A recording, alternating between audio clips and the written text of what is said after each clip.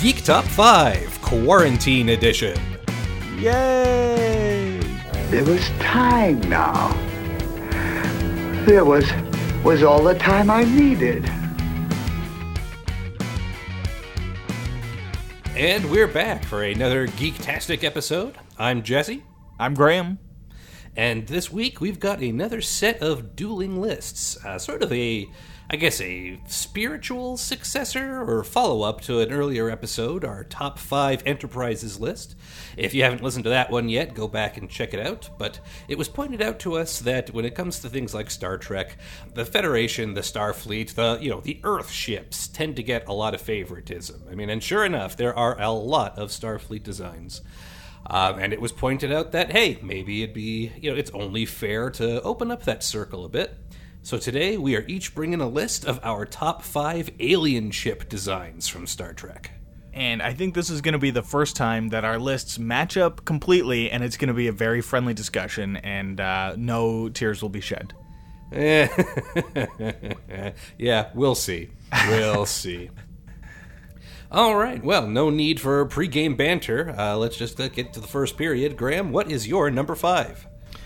My number 5 was a last-minute change on my list, because maybe we'll do the honorable mentions at the end, but my original number 5, I realized, doesn't quite qualify. So the new number 5 that I've got here is the Sarcophagus ship from Star Trek Discovery. Interesting choice. Not on my list. Okay. Very recent, but here, please, tell us about this. So, in the very early goings, I think the first couple of episodes of Star Trek Discovery, they encounter the Klingons for the first time in a long time, and they're aboard this thing called the Sarcophagus ship, and it's a giant ship. It barely even registers as a ship because it's covered in the dead bodies of Klingons. It's sort of, the design of it is kind of traditional spaceship look, where there's a thin body with 2 engines that branch off from the side, and then there's a little neck and a big head. But it's the scale of it that's very impressive, and the cool story idea of having these dead bodies in coffins strapped to the ship to make it. There's a big symbolism with that. It's like strapping your pirate ship with the bodies of your enemies, and it was a neat idea. And I don't know that it was originally going to make my list, but the more I thought about it, the more I appreciated how unique it was. And it just, the rest of the ship looks like it's kind of falling apart. It's almost got a ghost ship quality, but just huge. And that's why it makes my number 5. Fair enough. Did they, I don't recall if they specifically got into that. Was the dead bodies thing like a, scary kind of thing? Or was it more of like an honoring the dead kind of deal? I think it's an honoring the dead kind of deal, because that's very Klingon, and keeping your family close and your friends close and that sort of thing, and helping you in battle. They're there to help protect the ship, and it's a neat idea. And I think we've talked about it in previous episodes, but Discovery hasn't been our favorite show, but there's buried within that show are some neat concepts that get used in an interesting way. And I think as much as we didn't like the Klingon redesign of how they look and how their ships looked based on what has come before in previous Star Trek iterations, I think we can appreciate the new ideas. And this is an idea that doesn't violate anything that we know about the Klingons from the other shows, and I think works well in that context. Works well in the context of what we know. It does seem appropriate given the whole honor in battle and that sort of thing.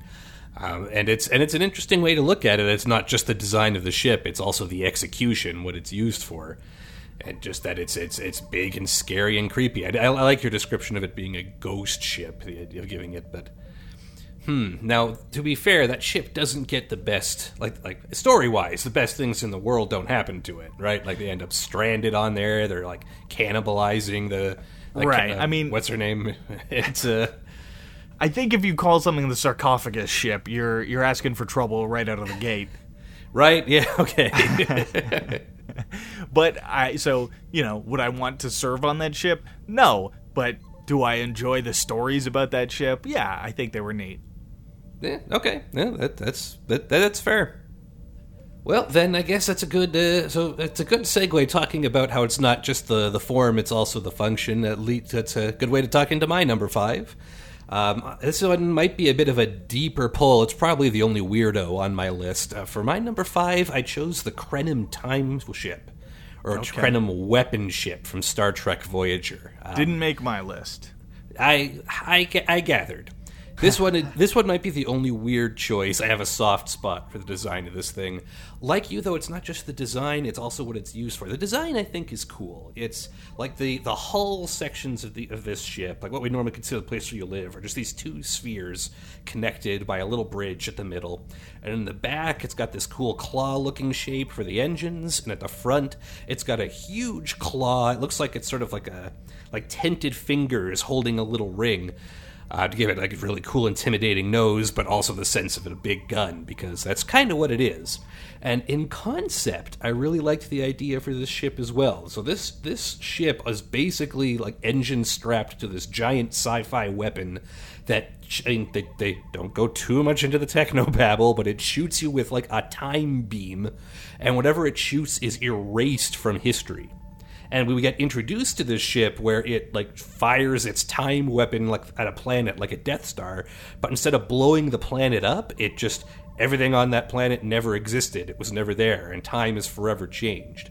That's such a cool concept, and the fact that it changes things in the past, the present, the future. Everything about what it eliminates is just gone. It's worse than death. It's that it never existed. No one has a memory of it. It's pretty terrifying. Yeah, and then that's like, and then those are the lucky ones, right? Because the crew of this ship are like removed from time, kinda. And what happens is we have a couple Voyager characters end up like captured and living on the ship. Like all good Voyager episodes, it doesn't take place on Voyager. And they're on there, and they find out like this crew has been doing this for they literally don't know how long, because they've been removed from time and they're essentially immortal. And the captain of this ship is basically, he's trying to restore his species' empire to prominence. And more importantly, he's sort of, one of the first things he did with this ship, like, helped his species out, but he lost his wife. And he's constantly trying to find a way to, like, bring everything back and also restore his wife. And they have been at this for so long that they can't keep track of time anymore. Hey, that sounds familiar. And it's, morale is not high, put it that way. So, I like the ship. I mean, I do like the design. It's got this like gray and purple highlight to it that makes it look pretty alien. The simple shapes, the way they come together, is done in a very traditional Star Trek way, but still in a way that makes it look really alien. And I really like the storyline, and I really like the function of this ship. It's an interesting thing, and especially in later Star Trek, it doesn't always get as sci-fi as it used to, and frankly, especially in Voyager. But this was a really cool concept. Only slightly had the carpet pulled out under it that the captain of the time ship was the dad from that 70s show. And he's just typecast into that role. But besides that, cool ship.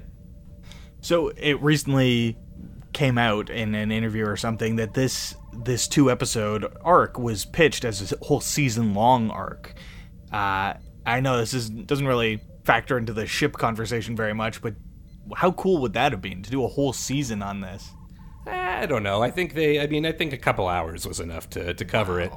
Okay, fair enough.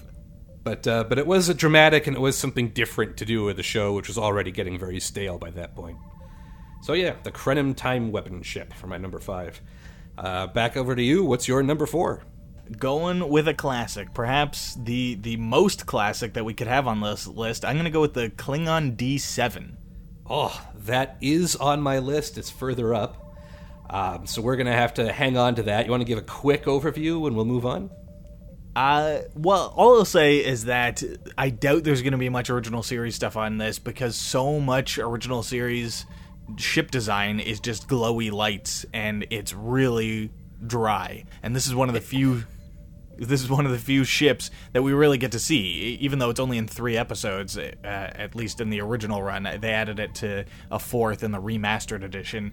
But it's a very cool design, and I wish we had seen more of it in the original series. Let's move on to your number 4. Yeah, we'll get back to it. My number 4 might also be on your list. Let's see. Also a Klingon ship. My number 4 was the Negvar, the 24th century sort of future Klingon warship. Did you have Not that on one? mine. Well, damn, that is a cool ship. Sure. Go. You tell us why you like it, and I'll tell you why it missed my list. Yeah, so the Negvar it comes across as like the cool new Klingon hotness. Like, the species that, like, they're the war guys. The Klingons are the guys to fight, and they've made this cool new spaceship. It sort of follows traditional Klingon ship design, where it has sort of a long neck with a bridge at the front, and then comes into a wider sweep at the back, but it's bigger and bulkier. They've pulled the nacelles in to the side, so it looks like it has a more sort of unified body.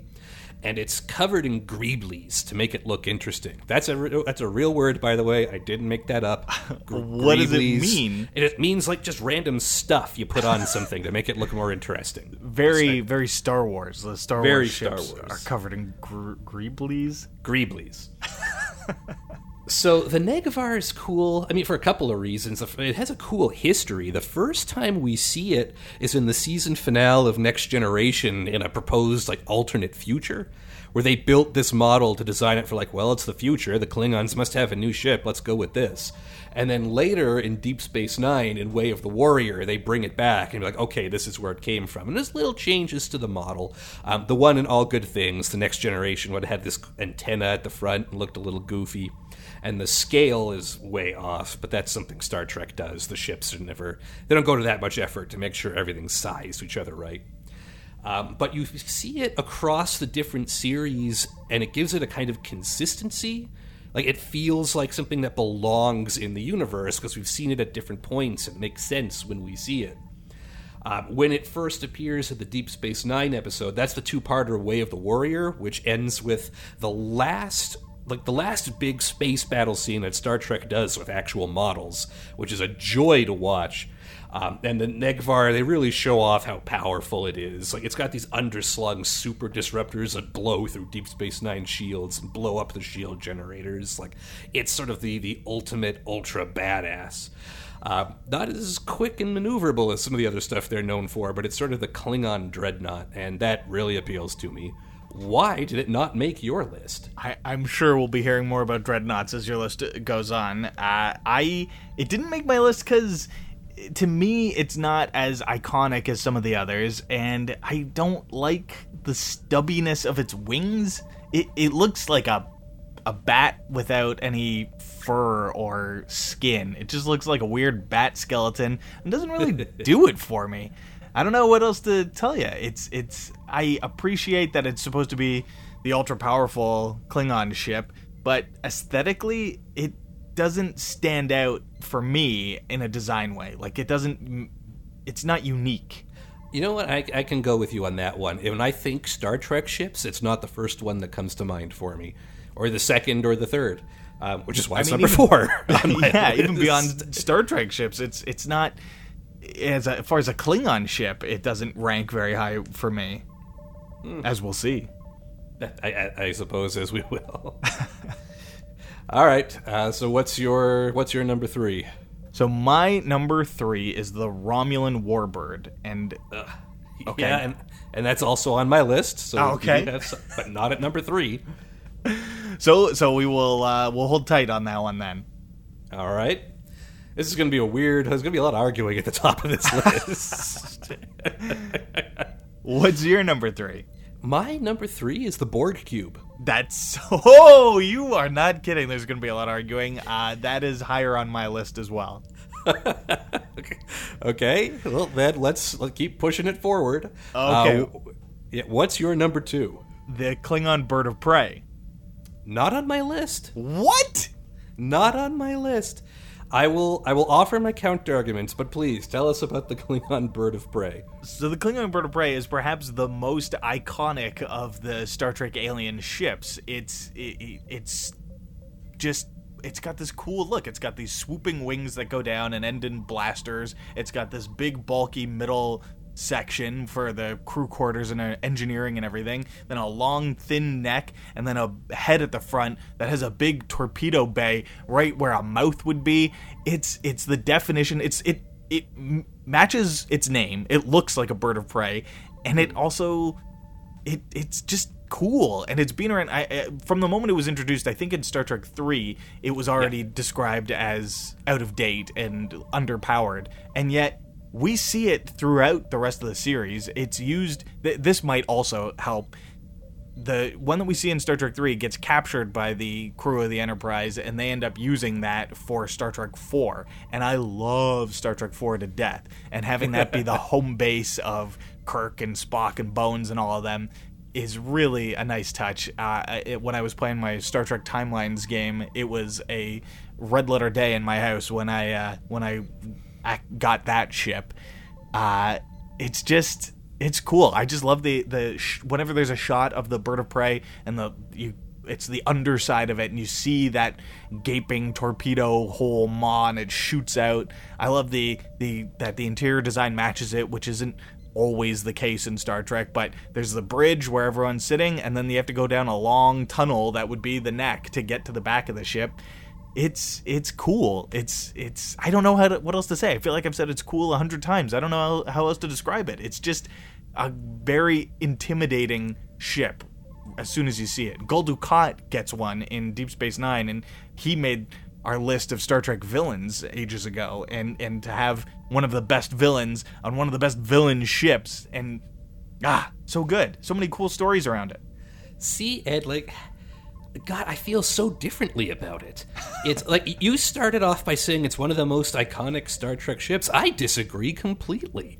I think it does. A lot of the Star Trek ships follow a pattern that it doesn't. There's sort of like the I'm thinking of the Constitution class, like the classic Enterprise. Like that shape gets used a lot, and the Bird of Prey isn't it. I mean, certainly we see the Bird of Prey a lot, and it's always kind of like, oh, it's just a Bird of Prey.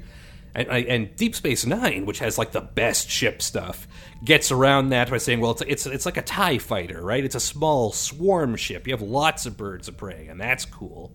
But most of the time, I disagree. I really don't like the design. You talk about they talk about how it's dated, and it looks dated. Like the way the wings are connected to the hull, like you can almost see the gears on it. It always looks kind of beaten up. That the nose, like torpedo you talk about, it's designed in a way that, when you're looking at it from the bottom, it looks like it's sort of a nose-mounted thing. When you see the ship from any other angle, its head looks like... and folks, you listen at home, you got to Google image search this, but it looks like it has an overbite, kind of, or an underbite. Like it has this underslung jaw that swoops forward, like that's the part with the torpedo on it, and on the top it just has this squinty little head, and it looks goofy to me. I do think it's a cool shot when it sort of does the swooping thing, but they don't even do that all the time. This is a casualty of Next Generation being filmed in the 90s. Like in the Star Trek movies, from Star Trek 3 on, you see this thing and you get the impression it's sort of quick and agile. But then when the Enterprise D fights Bird of Preys, for one thing, way, way different sizes. Right. And hardcore Star Trek fans, they'll get around this by saying, oh, well, there's more than one class of Klingon Bird of Prey. A lot of time we're seeing the Burrell Bird of Prey, which is the smaller ship, but there's also the Kavort Bird of Prey, which is the larger one. It's just no, man, they were just filming the models and they didn't give a hump. Yesterday's Enterprise is a great example because we see these Klingon Birds of Prey that are like the size of the Enterprise D, and they're doing That's not a good example, though. It's a different timeline. It's still the same ship, though. It's demonstrably, it hasn't changed at all. It's just in this timeline, it's bigger, I guess, and isn't fast, and doesn't swoop. Yeah. It's just... And I mean, so I don't like that. I don't like that it's not used consistently. I don't like that they reuse it too much. They're the same there's a shot of the Bird of Prey where it's flying from the left side, from the audience point of view, from the left side of the screen to the right side of the screen, and it cloaks. And we see that same shot used 4 different times. I know it's in Undiscovered Country and in Generations.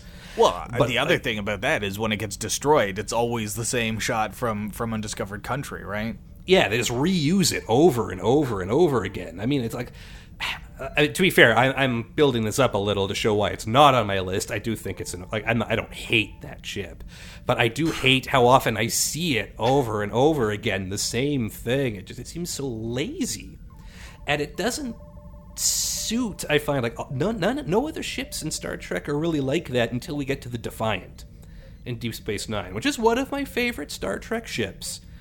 But until then, it's sort of the odd man out. It's not how ships work in that world. I would argue that it makes sense for Klingons, especially Klingons that aren't especially affiliated with the Klingon fleet, where they can do marauder stuff with them. Just fly in, ransack a place, and leave like a Viking ship, right? Like it's quick, it goes in, does its damage, and gets out. It's also... I think probably to save money, it's been used a lot, but because it's been used a lot, there's so many iconic moments with it. You know, I talked about Star Trek 3 and 4. It's also the ship that almost destroys any chance of peace between Klingons and Federation in Star Trek 6. It's the big bad guy in Star Trek 6. But even then, is that cool because it's a bird of prey, or is it cool because it's a magic bird of prey that can fire while cloaked? I think it's cool because it's a bird of prey that's used in a scene, in a storyline that we love and is important. I think that adds to the cachet of the ship. I mean, I don't want to discount General Chang's bird of prey, which can fire. I used to know the name. I don't have it off the top of my head. I don't know if it was ever canon. It comes from the Klingon Academy games. But yeah, that one in particular is cool. And it suits the ship. Like, he's using it in a sneaky way, right? It's not a straight-up one-on-one fighter. It's got, like, a clever thing that he's doing with it. I don't know if that... I think a lot of that is owed to Christopher Plummer, more than it's owed to the design of the ship, though. I think his performance helps sell it, and the ship is incidental. I mean, and that's another thing we didn't even get into. Like, the reason it's called a bird of prey is because in the original script, it was supposed to be a Romulan ship. Like, Romulans had bird of preys before the Klingons did, and they just had to retcon the whole thing. Because they made that change in Star Trek 3 at the last minute and didn't catch the writers up on it. Well, yeah. I mean, there's a lot of stuff like that. Like, there's... When we get to the D7, there's a D7 used by the Romulans in one episode. Of the 3 episodes it appears, in one of them, it's a Romulan ship. So, there's precedent for that sort of weirdness anyway, but... I just want to go back to another point you made about how the sort of Star Trek design style is all informed by the Constitution class, but I think that only applies to Federation ships. All the ships, alien ships, tend to be different. I mean, the ships of the week all tend to be sort of generic and boxy and forgettable, but for the iconic species like the Cardassians and the Ferengi and the Jem'Hadar and species like that, they tend to have warp nacelles, but other than that, they can be at the top, they can be at the bottom. The Ferengi ship is, it almost made my list just because it's cool looking, but it definitely doesn't follow the Constitution style. That's true. I wasn't thinking that later into the series. I was thinking mostly like classic and movie stuff. Like yeah, by the time you get to Deep Space Nine, you're dealing with they have a much higher budget for models. Like, let's be fair, right? That's some real life things happening there. But like back in the day, it was just variants of the Enterprise, or the Klingon battlecruiser, which, let's face it, is a variant on the Enterprise. And in the original Balance of Terror, do we see the Romulan bird of prey? Is that where we first see that model? I think so. I didn't do a ton of research on it because I knew it wasn't going to make my list, but let's be clear. The Klingon bird of prey didn't make my list, but it's way better than the Romulan bird of prey. Although, that thing is the laziest design. Yes, it's just like a dish with engines on it and a cool sticker and an eagle painted on the bottom. Yeah, but I have to say, even knowing objectively that it's a lame-looking ship, it was very cool to see it again in Picard, in Star Trek Picard, in that one. Yeah, it was a fun tribute to have it back. I wish they'd done more with it. But anyway, that's neither here nor there. Yeah, for a different podcast. Different podcast. I don't know. I understand the Klingon bird of prey's role. It makes sense to me, but you know what? I would love to see like a modern refit of it where it didn't look just goofy, where it looks a little too much like a Star Wars ship, maybe. I'd like to see a sleek version of it.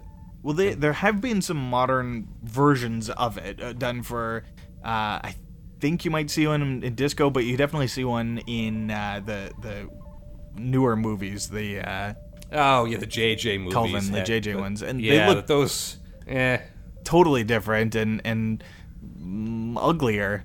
Yeah, I wasn't interested in JJ's ship designs. Yeah. But, sorry, JJ Abrams. I'm sure he's real broken up about it. Yeah, keeping him up at night, I'm certain. Crying into his money. I don't know, man. Agree to disagree. I get it, I respect it, but All right, let's hear your number 2. My number 2 was the Klingon battlecruiser, and I looped them together, the D7 or Katinga class. Right.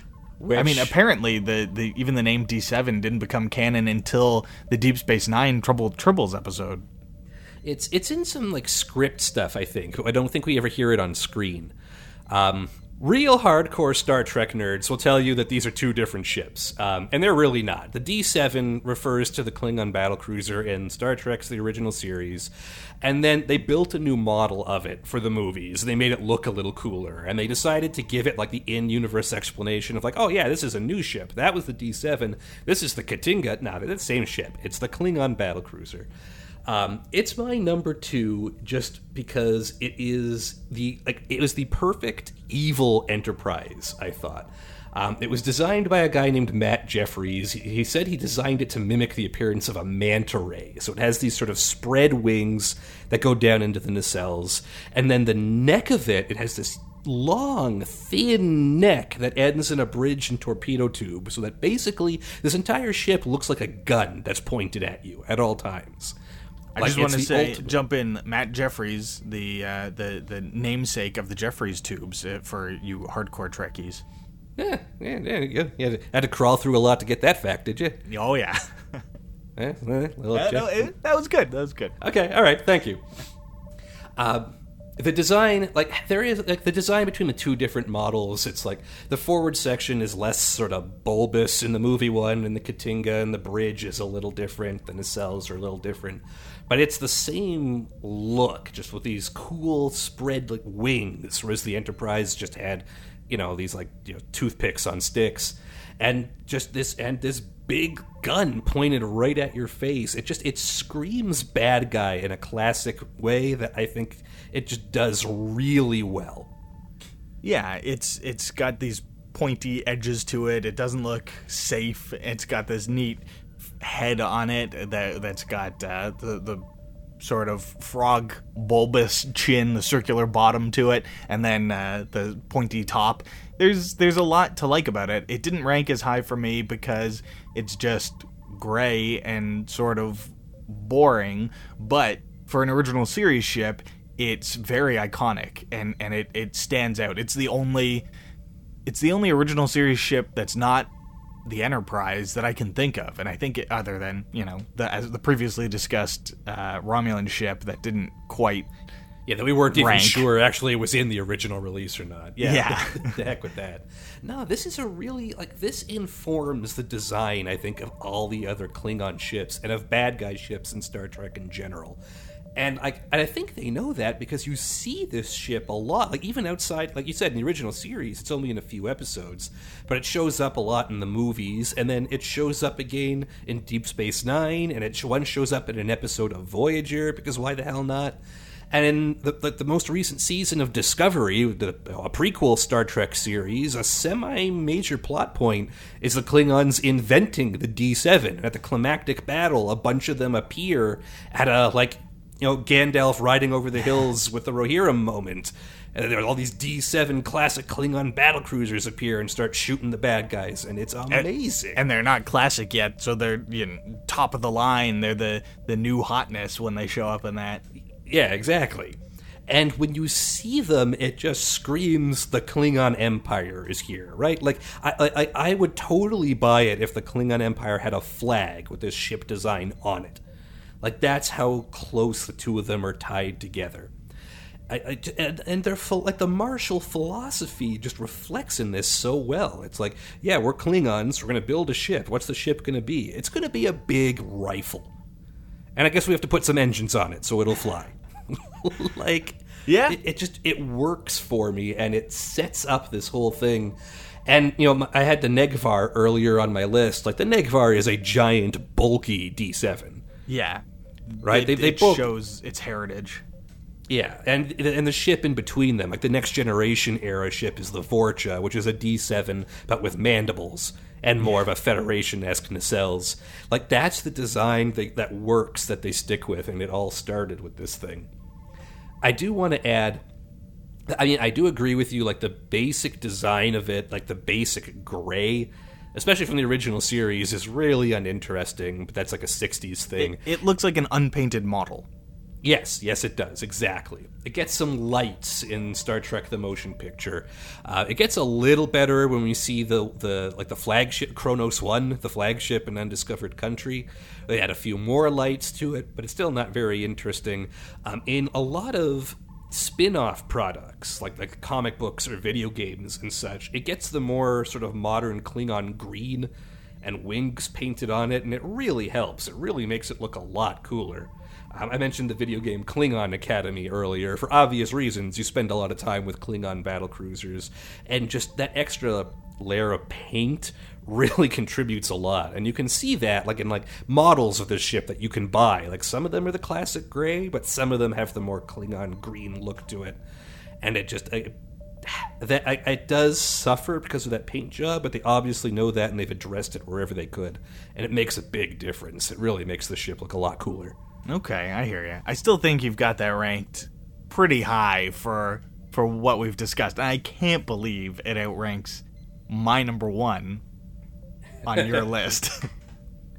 Is that a good thing to move on? Should we segue? Let's do it. All right. So, following that logic, your number one was the Borg cube? Indeed, it was, because it's man. To me, it's especially in the early going, and I know Voyager has discussed kind of ruins some things for us, and the Borg is one of the big hallmarks of Voyager ruining things. But in the early going, the Borg cube is the perfect marriage of ship design and story.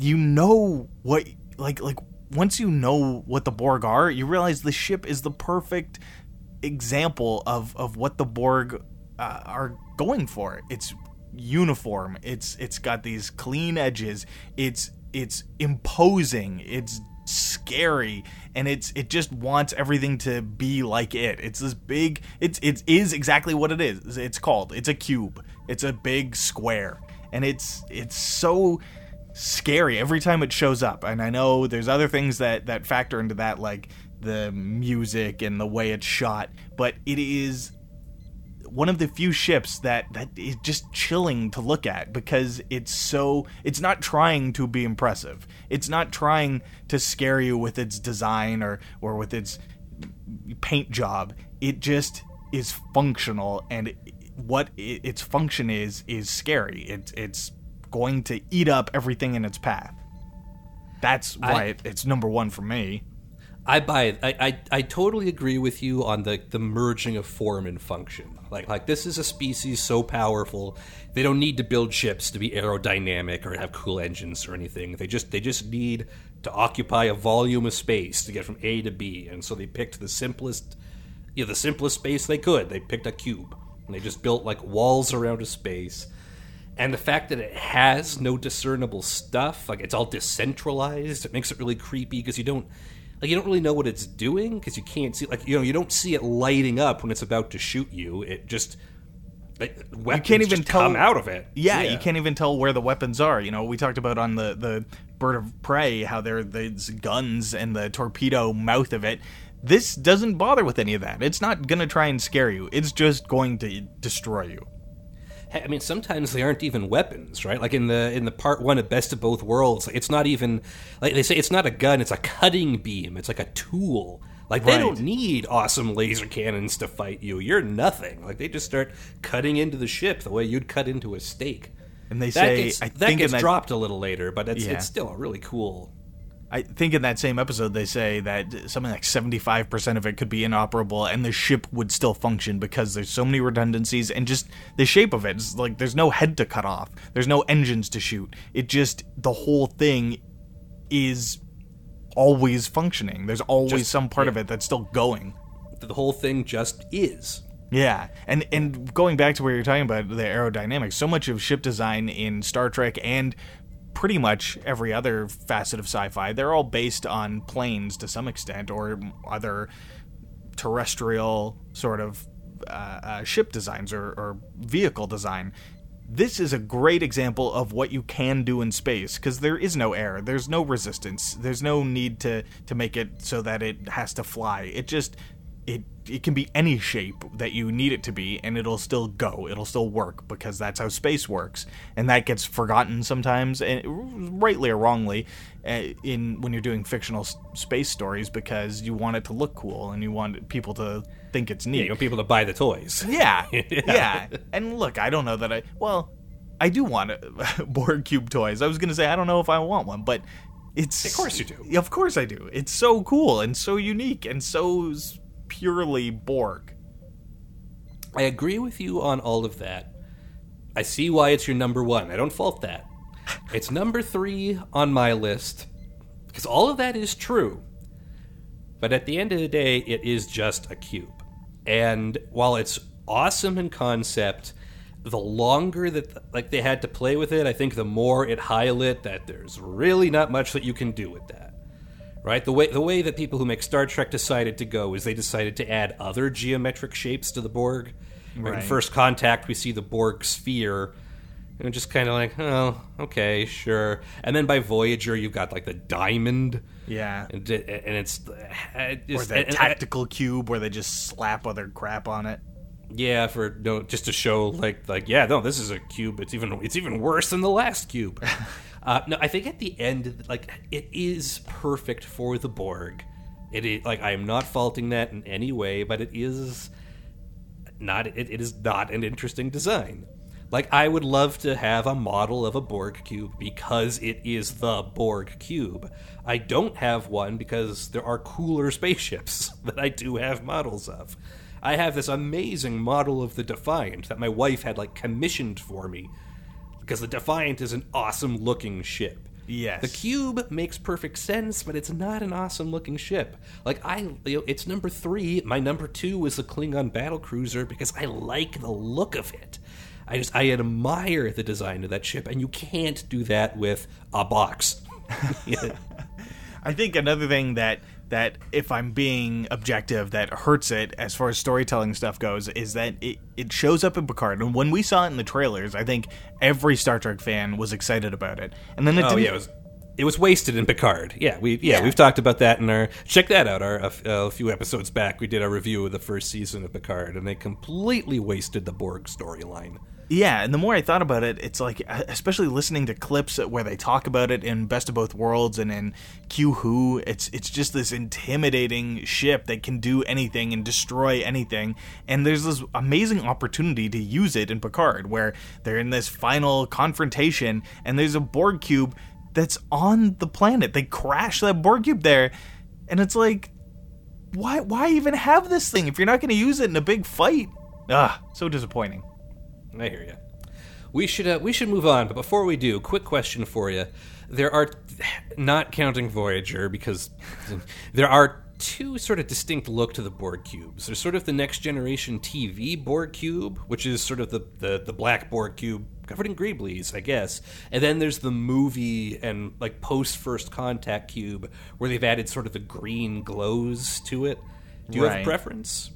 I think I prefer the basic one, the Next Generation one, where it's just this mostly black cube. The green is a nice touch, and I think especially in First Contact, it's a sickly green that makes them sort of scarier and more zombie-like. But ultimately, it doesn't make sense for the story of the Borg, the characters that they are. It doesn't make sense. Why would they have green lights? Yeah. So just go with the basic black. I ask specifically because I can't decide. Like, I do think it looks cooler. Like, I like when they give the Borg, like, starship architecture that, like, creepy green. But I also understand it makes absolutely no sense and that it's purely an aesthetic thing. So I go back and forth. Right. But I hear what you're saying about Basic Black. All right, so what's your number one? I think I yeah. can guess. Yeah, my number one is the Romulan Warbird, the D'Deridex, the Star Trek The Next Generation Romulan Warbird. God, I love that ship so much. It's hard to... It's Sophie's Choice, which is my favorite Star Trek ship of all time, but that is a contender. And you had it down at, what, 4? I had it at 3. So we swapped 3. our 3s, right? Yeah, that's weird. We talked about the Romulan Bird of Prey, mostly disparagingly. When it came time to build the Romulans into Star Trek The Next Generation, like, the designers they looked back at it and they were like, okay, well, this stupid ship was called a Bird of Prey because it had an eagle painted on it. Let's actually make a ship that looks like cool and sleek, like a bird. And the result of this thing is... I mean, it looks sleek and intimidating and kind of... Like, we recognize it as looking avian, and it gives us this impression that it's, like, gliding through the air. The front of it is definitely a beak shape. Like, it's got sort of like the drooping nose.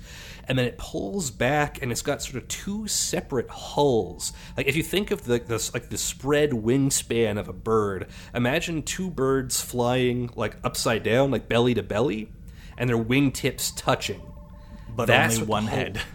Well, yeah, only one head. But that's what the whole of it looks like. And it gives it this really cool combination of this cool avian predatory look, but also this weird alien ship, right? Like, the ship has a big hole in the middle. Yeah. Like it.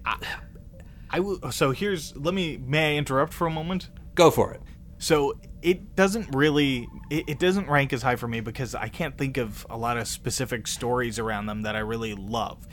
There's no, to me, especially iconic moments, except for the opening cutscene of Star Trek Armada, where Worf flies the Defiant through the middle of that warbird, completely disregarding any shields or whatever, and shoots it up from the inside of it, and that... Like, I watched that opening cutscene so many times because that moment is just beautiful. It's so cool and so not Star Trek at that point. Deep Space Nine got to do some cool ship fighting, but most of the time when you see a warbird in Next Generation, it decloaks, sort of sidles into view, and then they just sit and stare at each other, and then they cloak and fly away, and they don't get to do much. Like, I'll argue, like, that's a Next Generation problem, not a Romulan Warbird problem. They couldn't, like, Next Generation space battles are a lot of the models hanging there, and then somebody drawing lasers between the two, because that's all they could. But the moments when the first, like, we see it for the first time at the end of season 1, and that's kind of cool. But the moments where it's a surprise, I'm thinking, like, in the episode with the Defector, the whole episode is this guy trying to lure them into a trap or not? He's telling them about the secret base. They go to the planet, no secret base. Oh, holy crap, let's turn around to get out of here. They turn around, and then the 2 warbirds decloak right on top of, right in front of the Enterprise. It's always, oh, man. The opening to the episode, the Geordi episode, he's on the shuttlecraft, he's trying to keep himself busy, and then out the view screen you see the Romulan warbird appear. Yeah. And it takes him a sec. We see it before he does. Like, the Romulan warbird, when it appears, always has this sense of dread, because that is a badass-looking ship. I would just argue that it doesn't get a chance to live up to that dread. It is a dread, not an OT, because it never fulfills its dread. I'll see myself out. Yeah, very nice. Ah, man, I mean, I agree. I wish you could see them in action more.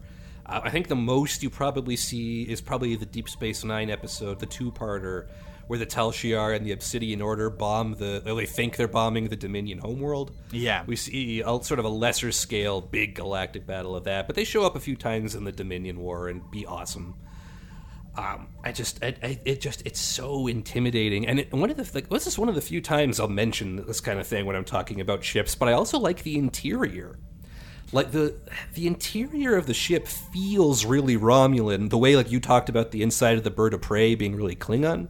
Yeah. Like the interior of the ship, it's like it's all beige and green, but it's like everything narrows around you. Like it's like you're walking through like a hexagon turned the wrong way. Like it feels like it's closing in on you from all sides. Like it's very paranoia inducing. Well, super Romulan. One of the things I was reading about this is the bridge design of it changed a lot. Like every time it appeared, there was kind of a new bridge design. But I think it was for Face of the Enemy, the episode where Troy gets sort of, against her will, turned into a spy and is implanted on a Romulan ship. There, in the script, the way they wrote it, was that the captain's seat for it would be back against the back wall of the bridge, so they could see everything going on around them, that no one could sneak up on them. And I thought that was a really cool idea that was so Romulan, but it didn't quite end up happening on screen. Yeah, like that works perfectly. It's just too bad they didn't do that like all the time, because the bridge set for that ship kept getting thrown out, completely reused. The first time we see the bridge of the Romulan Warbird, like it's the captain and someone else sitting side by side. Yeah, like driver and passenger. Yeah, exactly. It looks super. I'll grant you that. That looks super goofy. But I don't know, the like just the huge, intimidating. Every time it shows up, it's like it's an oh shit, and I love that. Like I remember when I was a kid, I always wanted to try and find the light and sound Romulan Warbird. Like I had the Enterprise D and I had the Klingon battle cruiser, and I could never find the Romulan Warbird. And then when I got older, I looked on eBay, and there's only like 4 of them left in the world, and they're $500, and I don't like it that much. But it's a good mix of making you feel a certain way about something, but also looking completely alien. And I mean, we've talking about it for 10 minutes now. We've never once brought up the fact that like if you have 2 separate hulls, like what if you're at the top of the top one and you want to get to the bottom of the bottom one? You have to go all the way around the ship. Like it doesn't make any sense. A lot of transporters. It's not terribly practical. But it's a neat looking ship. I really appreciate the design of it. I really think it's really unique and really special. And that's why it was my number one. And I guess we're looking at this in 2 different things, because you picked the least special ship to be your number one. So I definitely went different for strokes for different folks. I definitely went for more story-based reasons where I could, I think. Yeah, I guess that's fair. Did you want to hit honorable mentions? Yeah. You mentioned you had something that fell off your list. Well, it's because I realized I think I was sort of thinking of this as like non-Federation ships at first, and then I realized if we're going with alien ships, this wouldn't count. But the La Sirena really grew on me over the course of Picard. No kidding. The Picard Millennium Falcon. Yeah. Huh. I mean, you're right. I wouldn't count that as an alien ship at all. No, but a non-Federation ship, at least at the beginning. At the end, but it's what sort about of it? Big. What about it do you like? I mean, I like the paint job. It definitely doesn't feel like a Star Trek ship, and that I don't know if that takes points away from it or adds to it, because it's not supposed to be a Star Trek ship.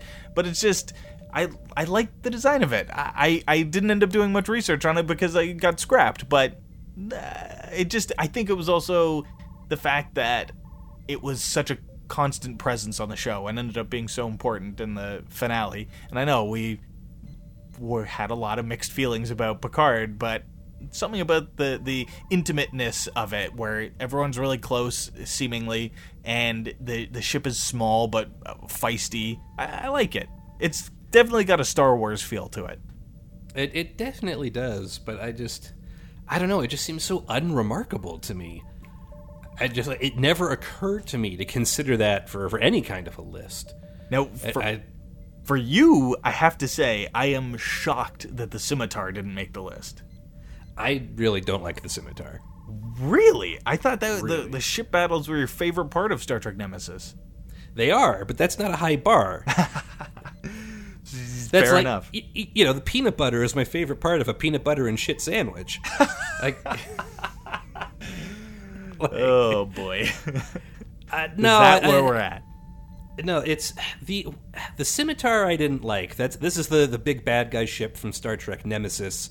The movie where the bad guy is Tom Hardy playing a younger clone of Picard. Yeah. Listen, you try to figure out what this movie's about, it falls apart pretty fast. But out of nowhere, he is able to he just magically has this giant arse warship. Frankly, it would fit in exactly with the JJ timeline, I think. Like in the first JJ Star Trek, when the Romulans have that weird half-Borg freighter thing, that's where I think the scimitar is. It was just a big, ugly... Like, it had the wings. Yeah, the wings were neat. But then its face is just like... It literally looks like the nose of like a Volvo or something, with a bunch of crap stuck on it for no reason. I don't know. I didn't like that. I didn't like the scimitar. While we're talking honorable mentions and talking Star Trek Nemesis, I do like the new Romulan warbirds from that movie. The Valdor is sort of it takes the Romulan warbird design and simplifies it kind of. It gives it like a smaller, sleeker beak and then just one pair of wings instead of the two meeting around an empty space. It's less interesting, but it looks exactly like a bird with a huge wingspan in flight, and I think they look pretty. I think they look pretty sleek. It's not worth watching the movie for, but it's neat. They're a little more generic than your traditional warbird. Yeah, which is fine because they're not on the screen for very much. There's a plot point where the scimitar has the Enterprise like in a tight spot, and then two Romulan warbirds show up to save the day, and then the scimitar disables both warbirds. Yep, that movie, man, that movie. But yeah, so no, honorable mentions. I got one more, and the reason it didn't quite make the list is because I don't know that it really qualifies as a ship, but the planet killer from the Doomsday Machine episode of the original series was pretty neat looking. Yeah, big space worm. Yeah, that's fair. Big mouth. Yeah, I was also considering the 8472 bioship from the Scorpion episode of Voyager. It's unique looking. It doesn't look like a Star Trek ship. It's got a weird sort of arrangement with a weird nose. But I think, again, that has more to do with just the species and the design of the ship itself. Doesn't matter. Honorable mentions, but that's our list. At top of our lists, the Borg Cube and the Romulan Warbird. I think those are both pretty cool. Like, we can agree. I'd watch that fight. Disagree a little. Yeah, exactly. That's another good thing Star Trek Armada was for. But that's neither here nor there. That's for our in any case best Star Trek video games list, which I feel like would be a much shorter list. Yeah, there's not a lot of good Star Trek video games, unfortunately. In any case, is there something we didn't consider? Are you a big fan of the Andorian warship? I don't know, maybe. Somebody out there must be. Gallard-class Cardassian ship? That could make a list. Yeah, there could be all kinds of things we missed. We'd love to hear about it. We know that some of you occasionally have very passionate responses to our list. We're happy to hear them and consider them for inclusion in future episodes. If you want to let us know, Graham, how can they get a hold of us? Please email us at geektop5@gmail.com. We also are on Facebook at facebook.com/geektop5, and we're on Twitter at geektop5. So looking forward to hearing from you, and as always, thank you so much for tuning in. And while we're giving out special thanks, would be remiss not to mention Jamie Reum, our musician-in-chief. Check him out if you can. We don't get to cover cool, geeky music stuff on this show a lot. He's the place to go for that. Reum is spelled R-E-A-U-M-E. You can find him on YouTube at Jamie Reum Official, on Instagram at Jamie_Reum. And he's also one of the brains behind the recently launched TriviaSchmivia.com. If you remember, before the dark times, before the Empire, you could go to pubs and bars and they'd host trivia night. Now they can do it over Zoom, and Jamie does a great job sort of performing and hosting those sorts of things. You can get involved in league play if you take it super serious, or just arrange it for sort of a corporate event or just fun for your friends. I cannot stress he is unsettlingly, unusually good at this sort of thing. It's worth checking out, TriviaSchmivia.com. That'll keep you busy until we talk to you again next week. So until then, I'm Jesse. I'm Graham. And this has been Geek Top 5. We'll talk to you again soon.